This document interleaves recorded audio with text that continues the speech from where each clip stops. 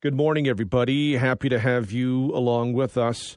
The annual Shine the Light on Women Abuse campaign launches today to raise awareness of men's violence against women.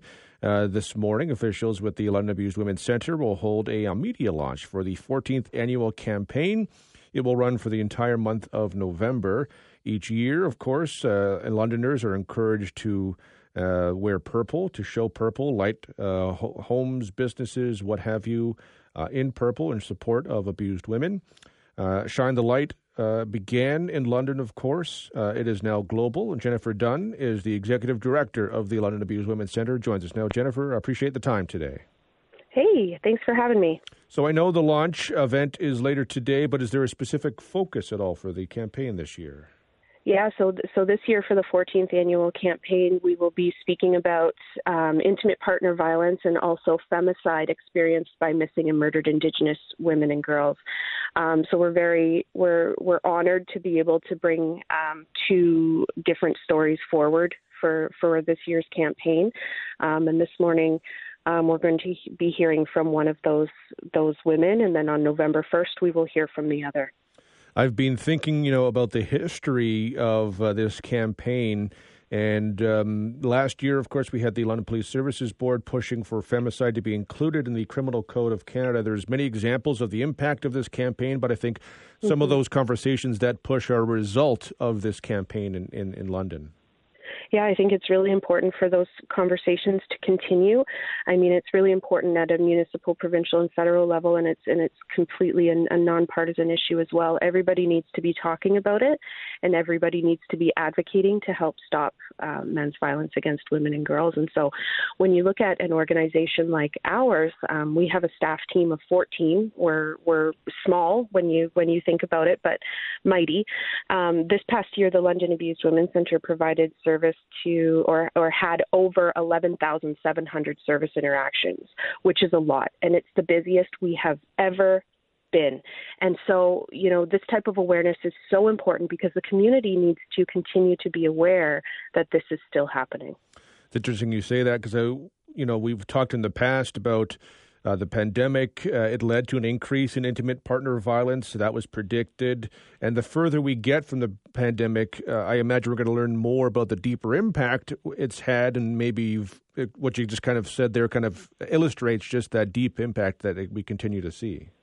Yeah, I mean, I think that, the pandemic was a huge life-changing experience in many ways for every single person on this planet. And I think, as you're right, as the years go by, we're going to figure out, what has actually happened during this time. And, now that, we're seemingly on the other end of it, I think, women are able to come and access service, and we're able to offer groups in person again, and just we're able to kind of get back to what I guess everybody calls the new normal. And we're able to kind of see what that looks like and how many women we're going to be providing service to now that this global pandemic has seemingly come to an end. So, we're paying attention to that, and we're looking at what that's going to look like as we do kind of open back up, so to speak. Not that we were ever closed, Devon, but, now that the pandemic is kind of going away, and it's going to be interesting to see kind of how that unfolds. It would not be surprising if during, for example, the month of November, when we're talking about these types of issues, that our organization sees an increase in demand for service. That typically happens during the month of November because people are talking about it more. So yeah, we're going to pay attention to that and kind of see how that reflects when you look at, pre-pandemic and during the pandemic and that sort of thing. Is there a certain, in terms of a spike that you do see, is it like how much more do you see it just given that conversation and awareness people are having in the month of November? It's significant enough that it's noticeable when you're not even looking at the actual numbers. I mean, because we are a government-funded organization or partially government-funded, we do have to keep track of certain statistics and things like that. But that aside, the jump during the month of November is noticeable without even having to pay attention to that. I mean, we have people calling who literally tell us that they saw or heard, for example, an interview like this, like we're having right now, and it prompted them to maybe think about, making their call. And I think it's so important because it sends a message to tell women that they're not alone and remind women that there is, there are services available for them when they are ready. And with that message being out and about all month long, somebody's going to hear it that has never heard it before. And that's really important. It's such a courageous call to make. I can only imagine how difficult it would be to come forward and do that. Yeah, for sure. And not only, make that call, but walk through the door for the first time.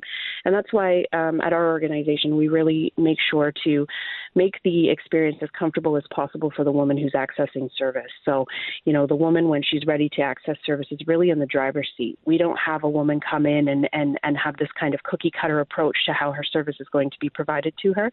It's whatever she needs. So if a woman comes through the door and she needs help with housing, that's a big one right now. Medical services or navigating a system like the family court system or the criminal justice system, that's how it's going to go for her. If a woman comes through our door and she wants counseling and to sit one-on-one and more of like a talk back and forth kind of service, then that's what she's going to get. And that's really important to us because every single woman who walks through our doors is going to be different and have a different need. And so it's really, really important that women know that. So I don't know, I guess to maybe help reduce a little bit of the fear when they come through our doors, we like to, put that out there. If there is anyone who is maybe hearing this or any other interview, and they do want to take that step forward, what's that first step to do that? So the first step would be to call our organization if you're able to. I mean, you need to also remember that sometimes that could be difficult in itself. To be able to have the privacy, you need to make that call if it's an unsafe situation. And so to call our office, you would call 519-432-2204. You can also just show up. If you are driving by and you see our sign on York Street, you can also just walk in and get information. On top of that, we always welcome friends, family, medical professionals, whoever. If somebody else needed to call and get information for you, then we can navigate that with you as well.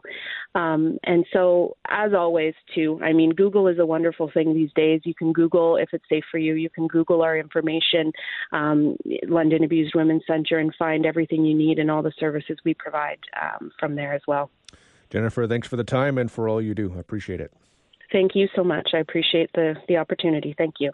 That's Jennifer Dunn, Executive Director of the London Abused Women's Centre. The Shine the Light campaign launch is today. The campaign is for the month of November. And of course, Wear Purple Day is November the 15th. So that's the day where you dress in purple, you share it on social media. If you'd like to go to their website, London Abused Women's Centre's website, you can get some purple socks, purple items as well to make sure that on the 15th you are wearing purple for this incredibly important campaign.